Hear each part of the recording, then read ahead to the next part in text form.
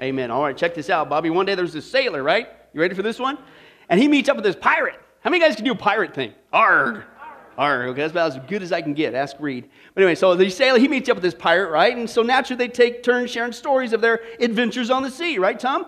And so the sailor, though, he noticed that the pirate, he's got this peg leg, right? And he's got this hook, right? And he's got this eye patch going on. And so he asked him, he says to the pirate, he says, so, hey, how'd you end up with that peg leg there? And the pirate goes, "Arr, matey." How you like that? You like that? Yeah, whatever, okay. He says, we was caught in a monster storm off the Cape, and a giant wave swept me overboard, and just as they were pulling me out, a school of sharks appeared, and one of them bit me leg off. And so the sailor goes, "Whoa, wow, blimey." He says, "That's horrible. What about the hook there?" And the pirate goes, He says, "We were aboard in a trader ship, and pistols were blasting, and swords just swinging this way and that, and in the fracas, me hand got chopped off." And the sailor goes, "Whoa, zounds," right? He says, "Whoa." He says, "Hey, and how about the eye patch?" And the pirate goes, "A seagull dropping fell into me eye." Well, the sailor goes, "What? You lost your eye to a seagull dropping?" And the pirate says, "Aye, matey." He said, "It was me first day with the hook." That hurts just thinking about it, doesn't it? Ugh. Wow. Okay. But how many guys would say that pirate caused himself some serious self-inflicted pain there, John? You know what I'm saying? The hook in the eye gives it away. Okay? And folks, believe it or not, if we too as Christians are going to avoid causing ourselves some serious self-inflicted pain, not in the eye, but in the heart, in our walk with Jesus, we better get back to studying the Bible. Amen? Okay, and the reason why is because we've been seeing it in our study, this lack of studying the Bible is producing churches full of Christians who are acting like practical atheists. Oh, we say we believe in God. Of course, you got to say that. Bare bones as a Christian. But half the time with our lips and our lives, we act like God is not even around, okay? And it not only keeps us from growing in our walk with God, people are watching us. So guess what? Shoves them away. It keeps them from believing in God. So to avoid this irony of you and I as Christians living like these practical atheists by not knowing who God is, we're going to continue our study on the character of God defeating practical atheism. How do you do that? Well, you get back to knowing who God is. Now, we've already seen the first thing we need to know about God. Hello, He's real. This is not some pipe dream or opiate for the masses. It's real. The second thing we saw is God is personal, i.e. intimate. Jesus died not for a stale, man-made, boring religion. He died for an intimate, beautiful, loving relationship with Him, the creator of the universe. The third thing we saw that God is wise. He knows it all. Go to Him for wisdom. Don't listen to this world. God will never steer you wrong. And then last time we saw the fourth thing we need to know about God is He is sovereign. Okay? Now that could be construed as a Christianese word, so let me define for that again for you. God's sovereignty means this. All things, how many things? All things are under God's rule and control, and that nothing happens without His direction or permission. And might I add, nothing catches Him off guard, okay? And we saw that this understanding His sovereignty, it starts to begin to answer some skeptical questions that people usually direct towards us about God, okay? And the first one we saw last week was, well, okay, if God's so sovereign and wonderful, then why do we have all this evil and suffering? Remember that? That's what we dealt with last week. And then they'll say, well, not much of a God He is because He hasn't done nothing about it, and He's responsible for it. No, He's not. Evil and suffering came from Satan. God made paradise. Satan messed it up when evil was found in him, not God, and then transferred that to mankind and the planet through Adam and Eve, okay? And then it's not like God's up there with His hands tied doing nothing about this. Are you kidding me? We saw He's done some incredible things about evil and suffering. He has judged it through Jesus Christ. He puts a limit on it. Hey, amen, He's made a way out of this mess. Hello? Okay, and one day He's going to put an end to it. And as we saw, that's the whole point. You better get saved before it's too late. You're either going to die and stand before God, or the rapture is going to happen, and you're in a heap of trouble. Either way, there's a way out of it, praise God, through Jesus Christ. Now, the second skeptical question that gets answered, I believe, when you start to understand the sovereignty of God is this next one. All right, well, does a Christian have to suffer? Right? Does a Christian have to suffer? Okay? Now, last week, if you're here, we answered the skeptical question of the non-Christian. Again, their origins of evil and their claims why God is the author of it and He hasn't done anything about it. That's not true, okay? Again, we've already dealt with that. But today I want to deal with what I believe is breaking the heart of the Christian, if you will, putting me ye hook in the eye, okay, to the Christian, okay? And that's from all those hucksters out there, and I'm trying to be kind because I don't know what else you're going to call it. Hucksters, false teachers, heretics, okay? And they say that once you become a Christian, hey, here's the great news. You accept Jesus as your Lord and Savior, everything's going to be great. You'll never experience hardships, it's perfect, blah. You guys smell that? That's somebody's pants on fire. Because you're a liar, liar. Pants on fire. Excuse me? And folks, I'm telling you, this is unfortunately all over the place. And what kills me is this is what's on so-called Christian TV. How come somebody has unplugged it a long time ago? But let's take a look at some of these false teachers, and we're going to call them out, okay? And let's take a look at what there is. One of them, big one, is Jesse Duplantis, okay, on TV. And this is what he says. Quote, the very first thing on Jesus' agenda was to get rid of poverty. Excuse me? What did we see last week? To destroy the works of the devil. Praise God to forgive us of all of our sins and to destroy the works of the devil. Excuse me?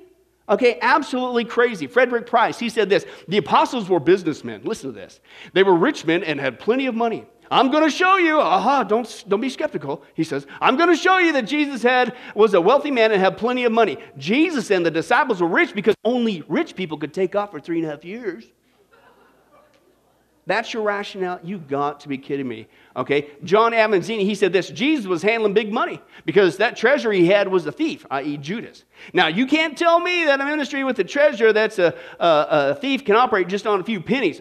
It took big money to operate that ministry because Judas was stealing out of that bag. And if you got a treasure, that means you got a lot of money. Okay, let's move on. You got Creflo Dollar. Oh, I'm sorry, but I got to call it. That's an interesting last name. Especially with this false teaching. Come on, give me a break. He says this, I'm telling you, Jesus wasn't poor. And he didn't wear no rags either, like we march in on these Easter little plays that we do at our church with those raggedy sheets on. Jesus didn't have no rags on. He wore designer clothes, honey. What? Are you kidding me? It gets even worse. John Avanzini, he backs it up. He says, oh yeah, Jesus, he wore designer clothes. I mean, what else are you going to call it? I mean, you didn't get that stuff he wore off the rack. No, this was custom stuff. I'm just waiting for him saying he didn't shop at Walmart either. Give me a break. I say, are you kidding me? You got to be. Here it is again. I'm not making this up. Here's another one from Mr. Dollar. He said this, hey, now, but without faith stuff, you have no stuff. Because faith stuff is the stuff of all that stuff. You take away the stuff, the faith stuff, you ain't got no stuff. But if you get the faith stuff and you get some more of the stuff, because now you got the main stuff. Now, did you get all that stuff? Somebody's got some stuff between the ears, excuse me. Now, as we saw on Wednesday nights on our World Religions, Cults, and the Occult, we just finished up this section on Hinduism. That's what these hucksters are preaching. It's Hinduism. Okay, it's Hinduism through and through. Get those studies if you want more. Okay, Robert Tilton, he says this, the only time people were poor in the Bible is when they were under a curse, and being poor is a sin. Excuse me, what's the scripture say? Jesus became poor for our sakes.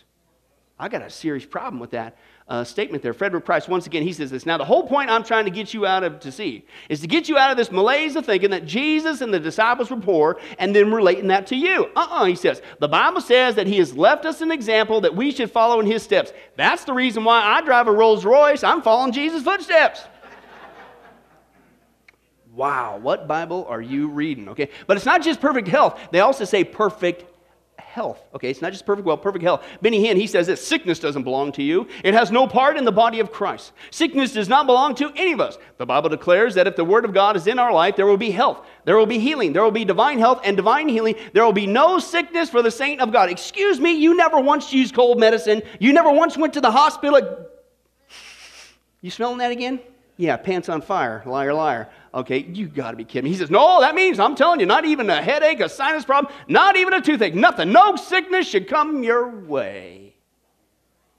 How many of you guys realize that since the church was born, Acts chapter 2, nearly 2,000 years ago, a few of the church have died? That would be all of them except for us who are still alive today. How many of you guys can verify that typically when somebody dies, it's because they had an illness? What do you mean no sickness should come your way? It's crazy, folks. Kenneth Hagin, he says this, it is the plan of our Father God in his great love and his great mercy that no believer should ever be sick. Now, you guys seem pretty studious this morning. John, can you agree that that man there, he used to be younger before his face starts sliding off? You know, this happens when you get older, right? Excuse me? So you're going to get sick, bud. It's happening, right? If that's true, why are you getting wrinkles? Why is your... You got to be kidding me. Ken Copeland, okay, listen to this. He says, you begin to meditate. Remember, it's Hinduism is what they're preaching in the church. You begin to meditate on those scriptures until you build an inner image of yourself healed. As that image grew more crisp and clear, you begin to expect or hope for that image to become a reality. That's Hinduism. Also in New Age is called creative visualization. You are God. You can manipulate your reality the way you want it. That's all it is, folks, in the church. Okay? He says you'll be expecting the very presence of God to rise up in you so powerfully that instead of believing for healing every 6 weeks, you'll walk in divine health every day. He's gotten older too. I don't know if you've seen some pictures. Excuse me. Marilyn Hickey. I'm not making this up. This is almost as good as the dollar one. Okay, I guess this is the ladies' version, unfortunately. She said this, hey, say to your body, your whole body, why, you just function so beautifully and so well. Why, body, you never have any problems. You're a strong and healthy body. Speak to your legs, speak to your foot, speak to your neck, speak to your back. Speak to a Christian counselor. I'm sorry. What are you talking Well, but that's Hinduism. You got to repeat the mantra, speak to it, and you can create with the force what you want. And it's crazy. She said, and once you've spoken and believe that you have received, don't go back on it. Speak to your wife, speak to your husband, speak to your circumstance, and speak faith into them, and create in them, and God will create what you're speaking. Excuse me, you don't tell God what to do. He is sovereign. He is God, not you. Okay. And one more time, Frederick Price. He says, how can you glorify God in your body? Listen to this blasphemy. He says, when it doesn't function right. How can you glorify God? How can he get glory when your body doesn't even work? What makes you think that the Holy Ghost wants to live inside of a body where he can't see through the windows and he can't hear through the ears? Okay, what makes you think the Holy Spirit wants to live inside of a physical body where the limbs and the organs and the cells don't function right? Yeah, worse than that. Do some bombs and all kinds of stuff. Excuse me, now what did that guy, just think about that. It's not just false teaching, but this is in the church. And what did that guy just do to every person, including Christians, who ever got a disease, who've ever been confined to a wheelchair, who ever had their body parts that didn't work right? Guess what he did? He put the hook in their eye. Self-inflicted. Are you kidding me? And it gets even worse, folks, okay? These hucksters not only perpetuate this false teaching, okay, that once you become a Christian, you're guaranteed perfect health, perfect wealth. It's a lie from the pit of hell. But what's bad enough is they got the ultimate escape plan, because guess what? It doesn't work because it's not true. But when it doesn't work, they have the audacity to say, hey, it's not them, it's you. And then they put another hook in the eye, and they say the reason why is because you got some secret sin you need to confess. Or you just don't have enough faith. Or you didn't sow a seed into our ministry. And so here's the problem. Now, you're feeling guilty as a Christian. You're feeling horrible. You feel, man, these guys tell me I'm a brand new Christian. I got saved, and I'm supposed to have this perfect health and perfect wealth, and I don't have it, and it's not happening, and it just keeps poking you in the eye. And now listen, not just the non-Christian we saw last week. Now the Christian starts to wonder about God's sovereignty. Because of these false teachers. Why, God? These guys tell me I shouldn't suffer. Well, why? Why is this happening to me? Why am I going through these hard times? God, if you loved me, why am I going through this? You ever felt that? Okay? And so let's respond. Let's look at the scripture. Do you and I as Christians really have to suffer this side of heaven? Okay, in essence, does a Christian have to suffer? Well, folks, I don't know how you can get around this Old Testament, New Testament, but the answer is yes. In fact, let's encourage one another this morning. Turn to somebody with a big old smile and say, you're going to suffer.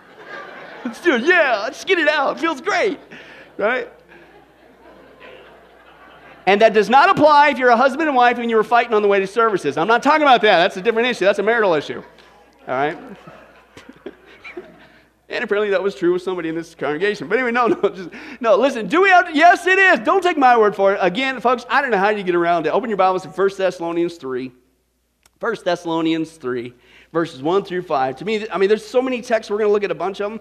But how do you get around this, man? How in the world could you sit there and say that Christians, you're guaranteed a perfect life this side of heaven? 1 Thessalonians chapter 3, verses 1 through 5, right? If you find 2 Thessalonians, Bill, what do?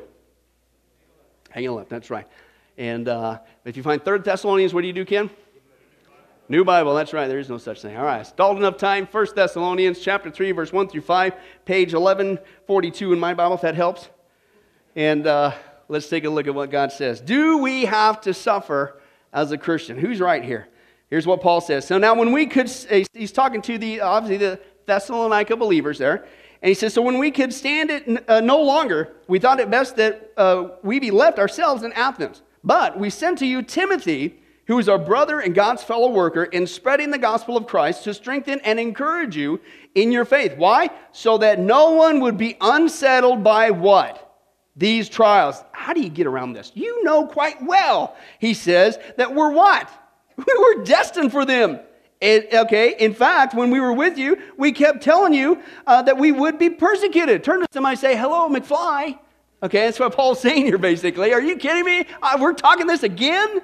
Okay? And he says, and it turned out that way, as you well know. For this reason, when I could stand it no longer, I sent to find out about your faith. I was afraid, listen, that in some way the tempter might have tempted you and our efforts might have been useless. Okay? So here we see, folks, according to the text, we Christians were not only going to suffer, what was the word that Paul said there? You are destined to suffer. Why? Because heaven comes later. As we saw last week, this is the messed up version of the planet. It's not fixed yet. Not condoning it, but this is the world that we currently live in, so it's going to happen. You're going to be persecuted, as Paul says, as you well know. I can't believe we're talking about this again. I can't believe you guys would dare listen to those folks in essence. You're going to be persecuted. You're going to be hated. Bad things are going to happen. Not condoning it, but it's just part and parcel of living on this messed up world full of evil and suffering, like we saw last week, okay? But notice also what Paul said there. He said he was actually afraid. Why did he send Timothy? He sent Timothy because he was concerned that the evil one, the devil, the tempter, was going to twist things around like those hucksters do and somehow get these brand new Christians in Thessalonica to think that somehow something strange is happening when they're going through trials. The enemy wants to twist that. And so Paul sent Timothy to encourage them to not listen to that baloney, instead of deal with reality. Yes, Christian, you're going to suffer. Okay? This is not heaven. Heaven comes later. In fact, folks, that's just the tip of the iceberg. When you follow God, God's people, Old Testament, New Testament, you're going to have a hard time, especially when you live for Him, because this world doesn't like it. Okay, let's take a look at a few other encouraging verses. Psalms 34:19. A righteous man may have many troubles, but what's the good news? The Lord delivers him from them all. And not just troubles, many troubles. Isaiah 48:10, speaking to Israel, God speaking, see, I've refined you through, though as not as silver, I have tested you in the furnace of affliction. God will use our trials to make us more like Jesus Christ, to make us better and stronger. We'll get into that in great detail, Lord willing, in a few weeks, okay? But that's in the Old Testament. New Testament, what Jesus speaking, what did he say? Matthew 5:10-12. Blessed are those who are persecuted because of righteousness, for theirs is the kingdom of heaven. Blessed are when people insult you and persecute you and falsely say all kinds of evil against you because of me. Rejoice and be glad, because great is your reward in heaven. Why? For in the same way they persecuted the prophets who are before you. Why are you shocked, Jesus is saying? If that's what they did to God's prophet who preached his truth, when you as a New Testament Christian preach God's truth, and people hate you and persecute you and falsely say all kinds of rotten stuff against you, why are you surprised? You've got the whole Old Testament to see the example. That's what our evil world does with God's truth. Okay, Matthew 24:9. Then you will be handed over to be persecuted and put to death. You'll be hated by all nations because of me. 2 Timothy 3:10-12. You, however, know all about my teaching, my way of life, my purpose, faith, patience, love, endurance. What? Persecutions and sufferings, what kind of things that happened to me in Antioch, Iconium, Lystra, and the persecutions I endured. Yet the Lord rescued me from all of them. In fact, listen to this, everyone, how many is that? Everyone who wants to live a godly life in Christ Jesus will be persecuted. I think it's an old quote from Adrian Rogers, if you remember him, right? It said basically, if you as a Christian, if you never experience any resistance from the evil one, it could be because you and he are going the same direction. But when you follow Jesus Christ, you're going against the current of the culture, and you're going to face resistance and persecution. Acts 14:21-22. They preached the good news in that city and won a large number of disciples. Then they returned to Lystra, Iconium, and Antioch, strengthening the disciples and encouraged them to remain true to the faith. Why? Because we must go through many hardships to enter the kingdom of God, they said there. Philippians 1:29. For it has been granted to you on behalf of Christ, not only to believe on him, but to what? Also suffer for him, since you are going through the same struggle you saw I had, and now here that I still have. Okay, Philippians 3:10, I want to know Christ and the power of his resurrection. And we usually stop there. Keep reading. All right, I want to know Christ and the power of his resurrection. And let's close in prayer.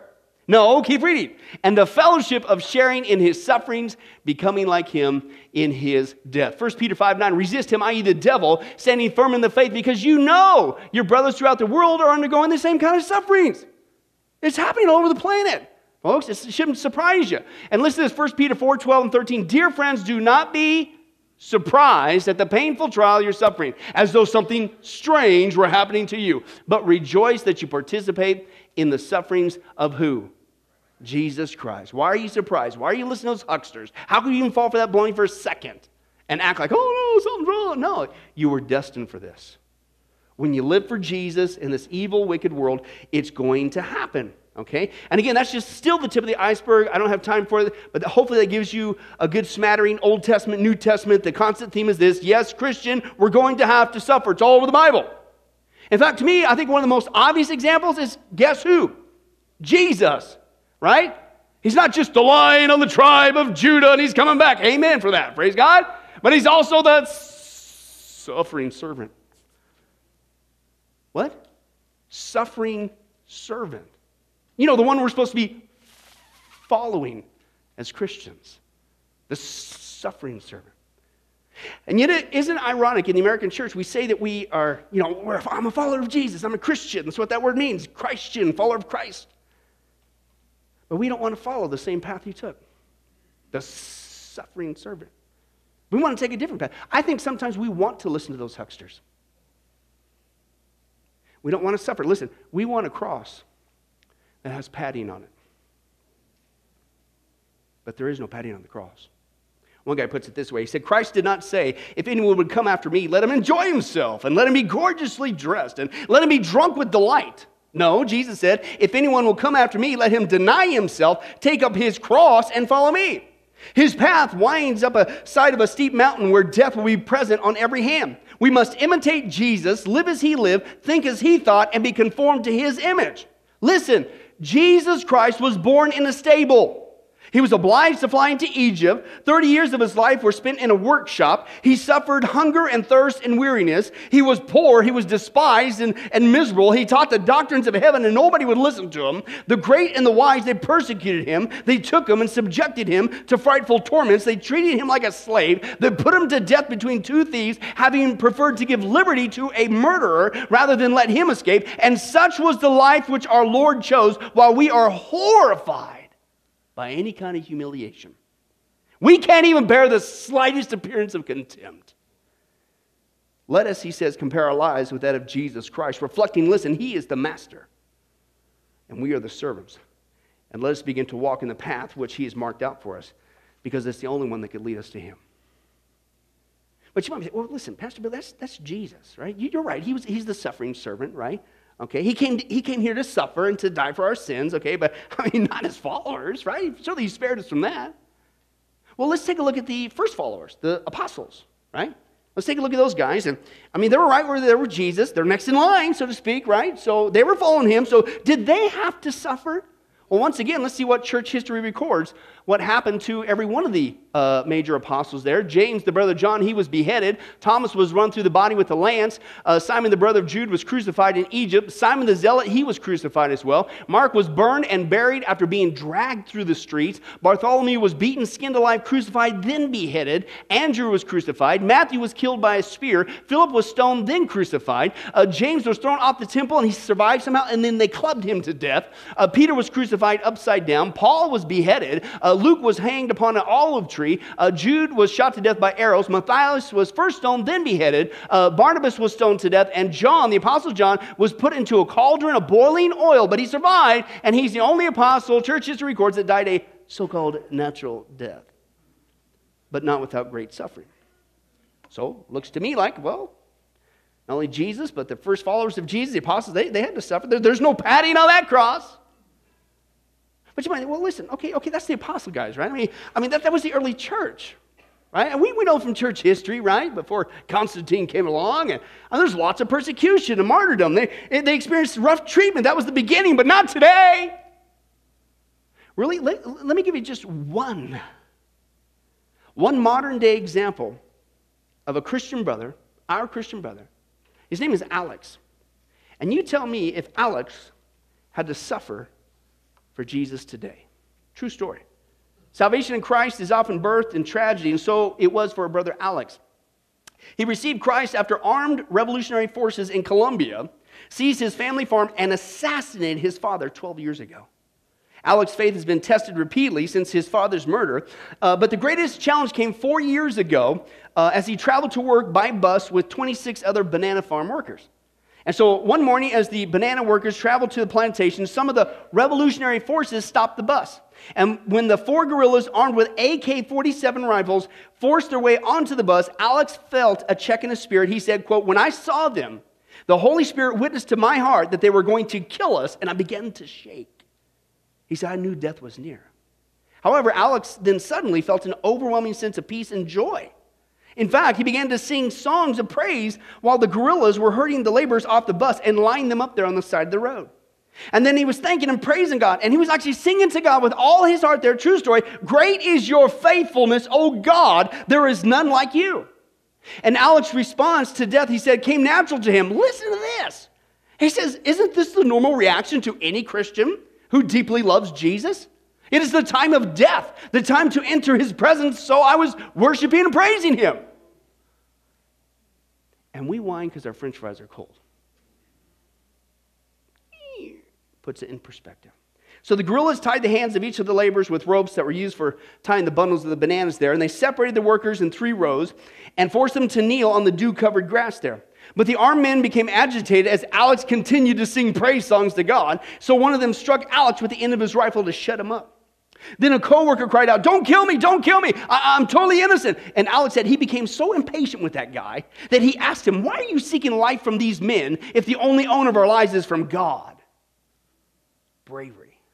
Then an eerie silence descended on the captives, and suddenly a blaze of gunfire erupted, shattering the silence. The gunmen emptied their automatic weapons on the hostages, and Alex expected a multitude of bullets to pierce his body, but to his surprise, only one grazed his arm.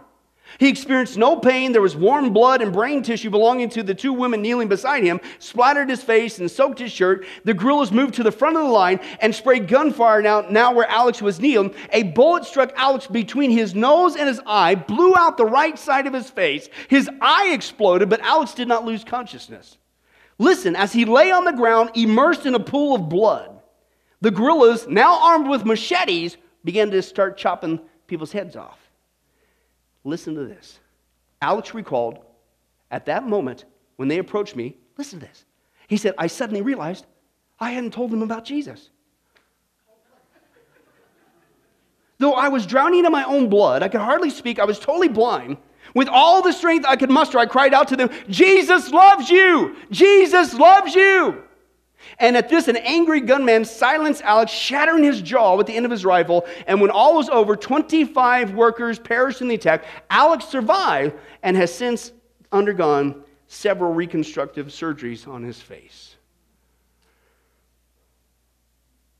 That not only happened relatively recently, but I'm hoping we're starting to get corralled to the appropriate response to the question, why? Why is God, okay, we're going to suffer as Christians. I think we could agree. But why? Why is God allowing this to occur? Not just with Jesus, not just with the apostles, not just with the early church, but even today. Well, I think the answer is included in the finale of Alex's story. Quote, "Alex recently graduated seminary. Although he was blinded in the attack, the young evangelist says he clearly sees the call of God on his life to continue sharing the love of Christ with the Marxist guerrillas and other hurting Colombians. God has given him a vision to set the captives free." Why does this occur? Why does the Christian have to suffer? What is God doing? Why is he allowing all this? Why am I going through these trials? Because with Alex, just like with him, God's not on the backside of Pluto wondering what's going on. He's not waiting for an email from the angels to give an update. Oops, I missed that one. That's blasphemy. He is sovereign. But what God is doing is he's doing something incredible, something magnificent with our pain that only God could do. Now, I know I'm going to date myself. I'm still having nightmares from my Brady Bunch analogies that nobody gets. And my Get Smart analogies with the cone of silence. I had to show a video clip just to show you guys what that was. But how many guys remember the comic strip Beetle Bailey? Remember that one, Beetle Bailey? Praise God, all two of you. I feel encouraged again, right? Beetle Bailey, right? But he was that soldier, right? Remember that? I used to collect comic books growing up. And that's how actually I began to learn to read. And but anyways, it was just that, with all due respect, kind of wimpy-looking soldier. Don't even say it looks like me. That wimpy-looking soldier, right? Just kind of weak, bony, he was not very big. He's just Beetle Bailey. Okay, here's my point. Okay, I believe what God is doing with our pain is, to use the analogy, to the contrast, Beetle Bailey, is he's going to turn us from a Beetle Bailey believer into a Conan the Christian. Is that manly or what? Let's close in prayer. No, let me explain, okay? And believe it or not, I had to go through this when I was in Bible college, okay? As you guys know my testimony, 8 weeks after I got saved, I'm in Bible college, and I went to school at night in Bible college and in seminary as well. So I worked full-time, a job full-time, 40 hours a week during the day. And so it was a secular job, right? To help pay for school and all that stuff. And I was having a serious hard time with my job. I'm in Bible college by now, growing in the Lord, doing internships myself and all that stuff. And part of it was because of the environment. And the environment, it was created by me. Because I was working at this place before I got saved. And if you know my testimony, before I got saved, who was I? I was the former skeptic. I was the anti-Christian guy. I hated Christians. I told everybody they could meet. I don't care who came into that workplace. Christians, a bunch of hypocrites. They're idiots. They're dumb. That was me. And then I became one. And I continued on, right? So it blew. There was about a 2-week almost moment of silence from the workplace, because they're like, what happened to you? Because you're the anti-Christian guy. And now you're putting verses on your desk, and whoa. But after about 2 weeks, here it came, man. And every day from that day forward, man, my work, those people, they were tormenting me. They were trying to get me to sin, get me to crack, get me to do anything wrong like I used to do. Just to say, hey, you hypocrite. Right? It was that kind of persecution every single day. And the pressure was so bad. I kid you not, I would walk in the morning to the workplace there, and I just before I'd open the door, I'd just almost taking a deep breath and go, okay, here it comes again. Open the door, every day. And this has been going on for quite some time, and frankly, I got tired of it. And I was man, why is this happening? Why, God? Come on, I'm going to Bible college, I'm serving you. Why am I going through this? I fought this, I resisted, I didn't like it. In fact, it got to the point where that's it, I'm going to escape this. And I thought, I got a pretty decent skill set. This ain't the only job in Northern California. I'll get a new job, right? I'm putting out resumes, doing all, nothing would happen. I mean, nothing. I was like, are you kidding me? Come on. Self-esteem was way down here. No. Come on, I get a job. But nothing. I mean, every single door, bang, bang, bang, bang, went shut until I submitted. All right, God, you won't let me leave. He wouldn't. He would not let me leave this place, okay? And I've been going on around this for about a year, and I'm still asking, God, why am I suffering now? Why won't you let me leave this place?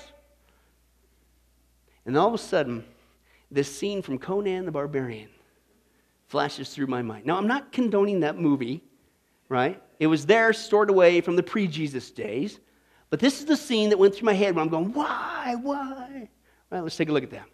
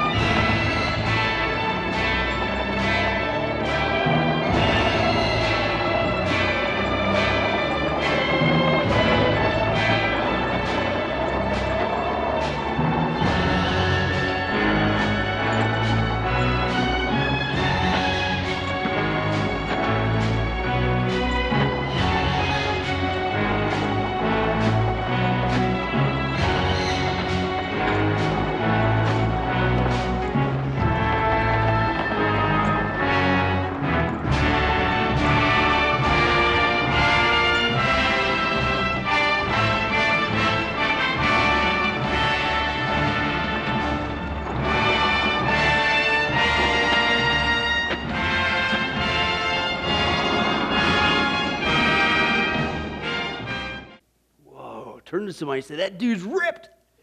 Look at him, man. See how big he got. Right?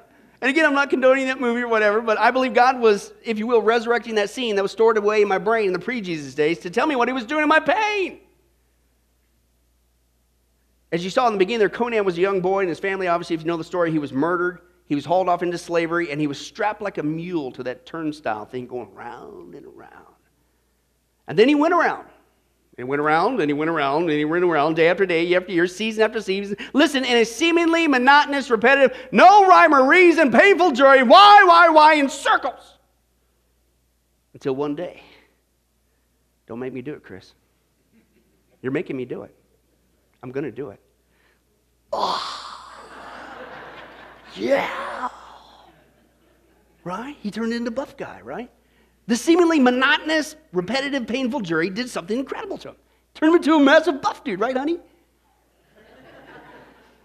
Bobby, let's make a turnstile, that fountain out there. That's our little workout program. But seriously, that's what flashed through my mind. Listen, to show me what I believe God was trying to get through my heart. This is what he was doing in my workplace. Why, God? Every day I open the doors and here it comes again. Here comes the persecution every single day again. Why, God? Why do they keep doing this? Why? What am I doing, God? Why? Bang! Over time, I didn't get it right then, but God every day was building my spiritual muscles. Where do you think I developed a love for apologetics? Because every day, oh man, here comes another skeptical question. What about UFOs? What about dinosaurs? Why do they keep attacking me like this? Cut my teeth on witnessing.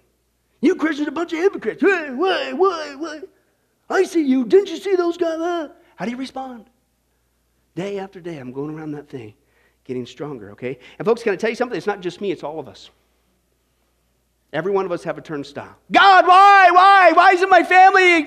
We keep going around in circles. It won't stop. God, find us. Come on. How many times we got to go through this? It just won't stop. Come with relation. The kids, not the kids. Oh, man. Come on, God. How many times are we going to go through this? God, why? And you think you're going around a seemingly monotonous thing and it makes no sense. Why?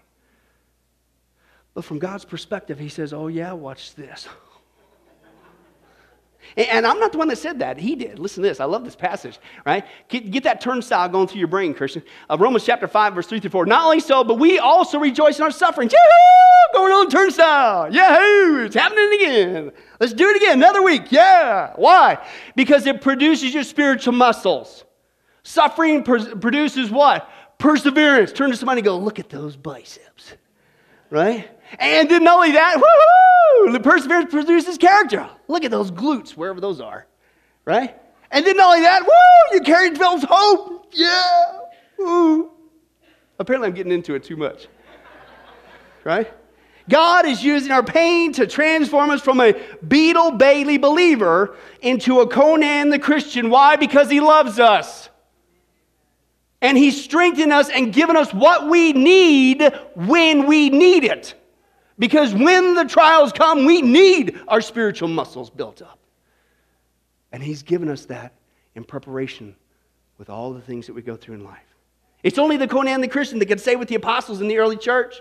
I mean, these guys were being burned alive. Their heads were being hacked off. Many times they were singing praises just like Alex to God. They were being dumped with tar on them, lit as human torches by Nero, and they're singing praises to Jesus. They're witnessing to people all around them, the very people who are taking them to the amphitheater to be eaten alive. Only a Conan the Christian can do that. Only a Conan the Christian can have their eye blown out. Their face blown off like Alex and still say, Jesus loves you. Only a Conan the Christian can say like the Apostle Paul. Listen, 2 Corinthians chapter 4, verse 8 through 9. I love this. He says, we are hard pressed on all sides, but we're never frustrated. We're puzzled, but we're never in despair. We're persecuted, but we're never deserted. Listen, we may be knocked down, but we are never knocked out. Why? Because God is using every single day the things that we go through over and over again, if you will trust him, to give us the strength we need for living in this place that is not heaven. Heaven comes later. Isn't he awesome? Man, he's awesome. Now, God isn't condoning evil and rotten things that people do. Oh, they'll answer to God for that. You leave that in his hands. But God is so powerful that I call him the ultimate recycler. He takes all of our pain, all of our trials, all of our tears, and he recycles it into something fantastic. Fantastic. Awesome. The very thing that we were praying for. In fact, I want to close with looking at, I believe, a Conan the Christian in the making. His name is Zach. Let's take a look at his trial. Hi, my name is Zach Smith, and I am 33 years old. I've been married to my beautiful wife, Mandy, for 11 years. We have 3 children, Lizzie, Jake, and Luke. And this is my story. I met Jesus when I was 5 years old. I grew up as the son of missionary parents in Ecuador, where I lived for 15 years. I went to college in Arizona, where I met my wife. For the next 10 years, we traveled around while I worked in the information technology field. We served in our local church, and I attended seminary. I often thought about working in full-time ministry, but no opportunity seemed right. I was told about a job here at New Spring Church helping with information technology. It was perfect, an IT job at an amazing church. I took the job and started working in October of 2008. For several months, life was very good, and we were very happy.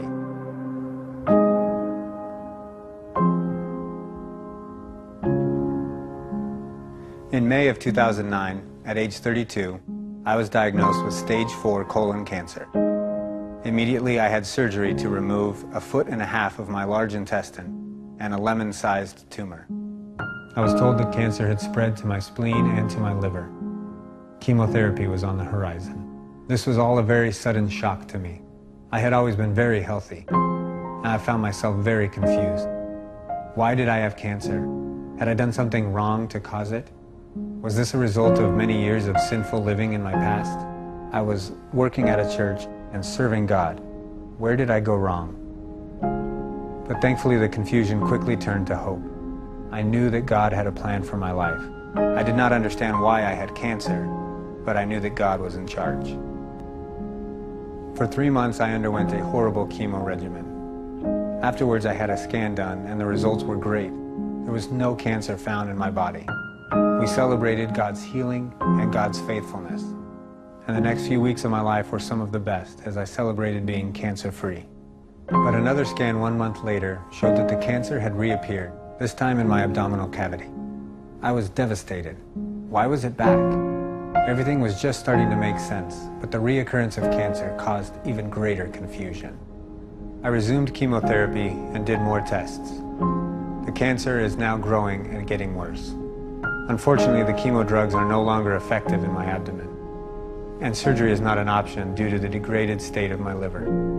Medically speaking, there is nothing more for me, and medically speaking, I probably will not live to 2011. The Bible says in Matthew 7:11 that God gives good things to those who ask. God cannot give me a bad gift, and it is through that lens that I can say that cancer is the best thing that has ever happened to me. I am a better husband and a better dad, a better boss and a better employee, a better friend and a better follower of Jesus. And through cancer, God has shown me some amazing things about Himself. Those are indeed great gifts. I still have questions about cancer, why it went away and why it came back. I do not understand, but I know that God is in charge. I am praying for God to heal me. That is my desire. I want to walk my daughter Lizzie down the aisle. I want to watch my sons, Jake and Luke, become men. I want to grow old with Mandy. And I want to live my life with my friends here at work.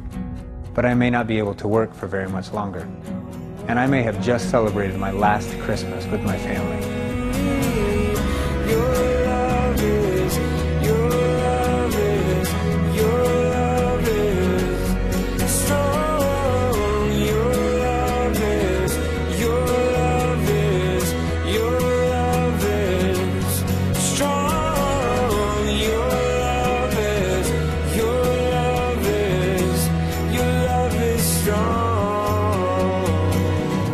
This I do know. If God chooses to heal me, then God is God, and God is good. If God chooses not to heal me and allows me to die, God is still God, and God is still good. To God be the glory.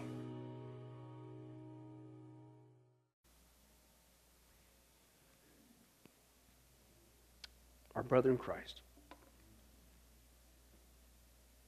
That is a Conan the Christian.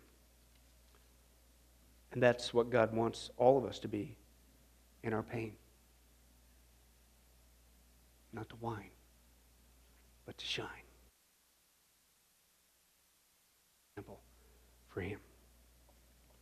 How in the world do you do that? How do you look cancer and death in the face and say truly from the heart, God is still God and God is still good? It doesn't matter either way. To God be the glory. How in the world do you do that today? Because God is preparing us to be those people in our pain right now. Not if, but when it comes. He takes all of our pain, all of our difficulty, He turns it all around to good, and He gives us what we need. The supernatural spiritual muscles when we need it the most. That's why we have to suffer. God is not dried up on the throne. He is sovereign, but He's also good. And even in our pain, He's the only one that could take what other people and this wicked world system might mean for bad, and He'll flip it around for fantastic good. Amen? Let's pray. Well, hi, this is Pastor Billy Crone of Sunrise Baptist Church and Get a Life Ministries, and I hope you enjoyed today's study. But in closing, before you go, let me ask you one final question. If you were to die today, are you sure that you go to heaven and not hell? You see, here's the problem. The Bible says that nobody automatically gets to go to heaven, and that's because God is holy and we are not.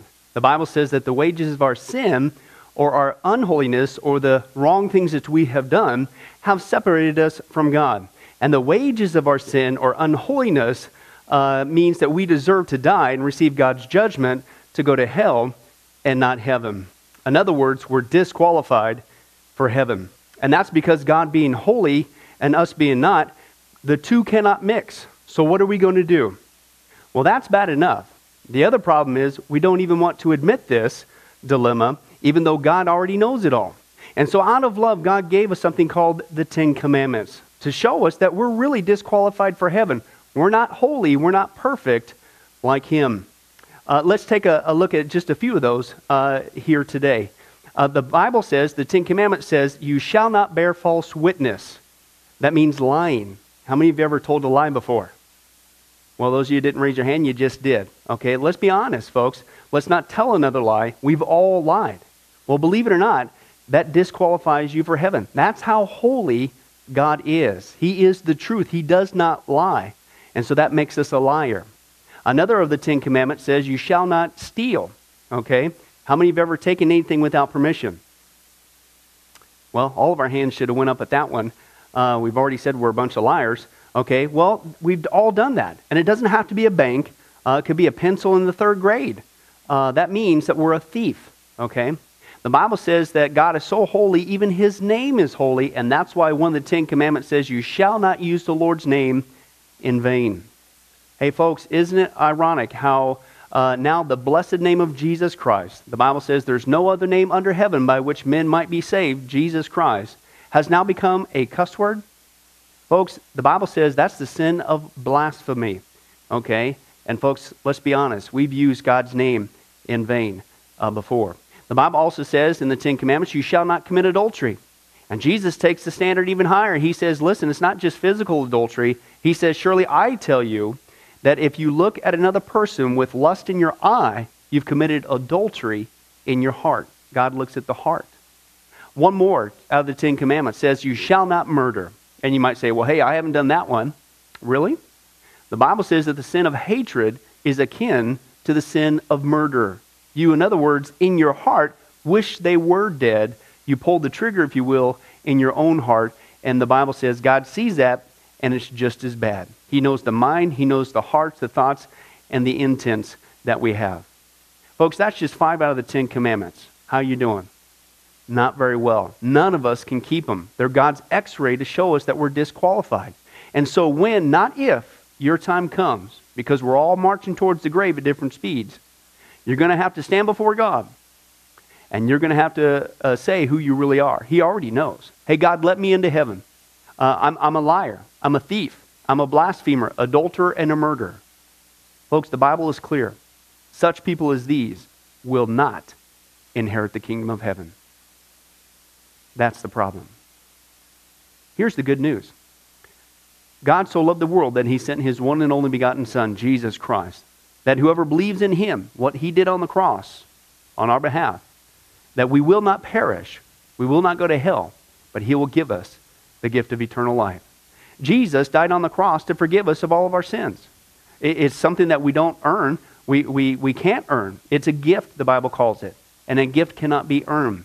He was taking the death penalty in our place. That's what the cross was of the day. And that if we would just ask Jesus Christ to forgive us of our sins and believe that in our heart that God raised him from the grave, showing that his death is satisfactory to God to forgive us of all of our sins, no matter what we've done, the Bible says we shall be saved. The Apostle Paul says that if we confess with our mouth Jesus is Lord and believe in our heart that God raised him from the grave, we will be saved. Let me give you a common analogy of what God's doing and what he did for us with Jesus dying on the cross on our behalf. In life, we know that people can be sentenced for a crime to where they're actually on death row. The courtroom scene has completely finished. The gavel has already sounded. They are going to jail, and they're just awaiting their time before they go to the death penalty. As they're sitting there in the jail cell, it's a proven fact they did what they did. Everybody knows it. They're just waiting for that time for their number to come up, so to speak, and walk down that hall and be executed. There's nothing they could do to reverse their crime. No amount of good works in that jail cell can reverse what they've done. It's too late. It's over. But believe it or not, there's one way that people even today can get off a death row. And that's if the one in authority, the governor, if he were to, out of mercy and kindness, nothing that the person did, because they don't earn it and they don't deserve it, and they can't earn it, if he would grant them what's called a pardon, out of the kindness of his heart, he has the authority to grant them a pardon and absolve them completely of their crimes against the state. And did you know that there's actually been people that this has happened to, that the governor, out of mercy, has granted them a pardon as a gift, and they've gone down to the jail cell and handed that person, extended it through the bars, here, I'm granting you a pardon. If you would just receive it, you can go free right now. And did you know that there's actually been people who've said, no, I don't want your pardon. And so what happened is of their own doing, even though they had a way out, they still had to go to the death penalty. Folks, can I tell you something? That's what God did for us with Jesus dying on the cross. He sent his Son to take the death penalty in our place. God has the authority to grant us through Jesus a complete pardon. And every day that you're still alive, God is extending to you spiritually this pardon. But a pardon does you no good unless you reach out and receive it by faith. Won't you do that today? Won't you call upon the name of Jesus Christ? Ask him to forgive you of all of your sins, to trust in his work on the cross to pardon us from all of our crimes, our sins against God. God loves you. He wants a relationship with you. But there's only one way to heaven. It's Jesus. There's only one way to get off a death row. It's through the cross of Jesus Christ. Won't you do that right now? Well, this has been Pastor Billy Crone of Sunrise Baptist Church and Get a Life Ministries. And if there's anything that we can do for you, please don't hesitate to contact us. Our number, our information will come up here on the screen shortly. And if there's anything we could do for you, please don't hesitate to let us know. Thank you for joining us. And remember, I hope to see you in heaven. God bless.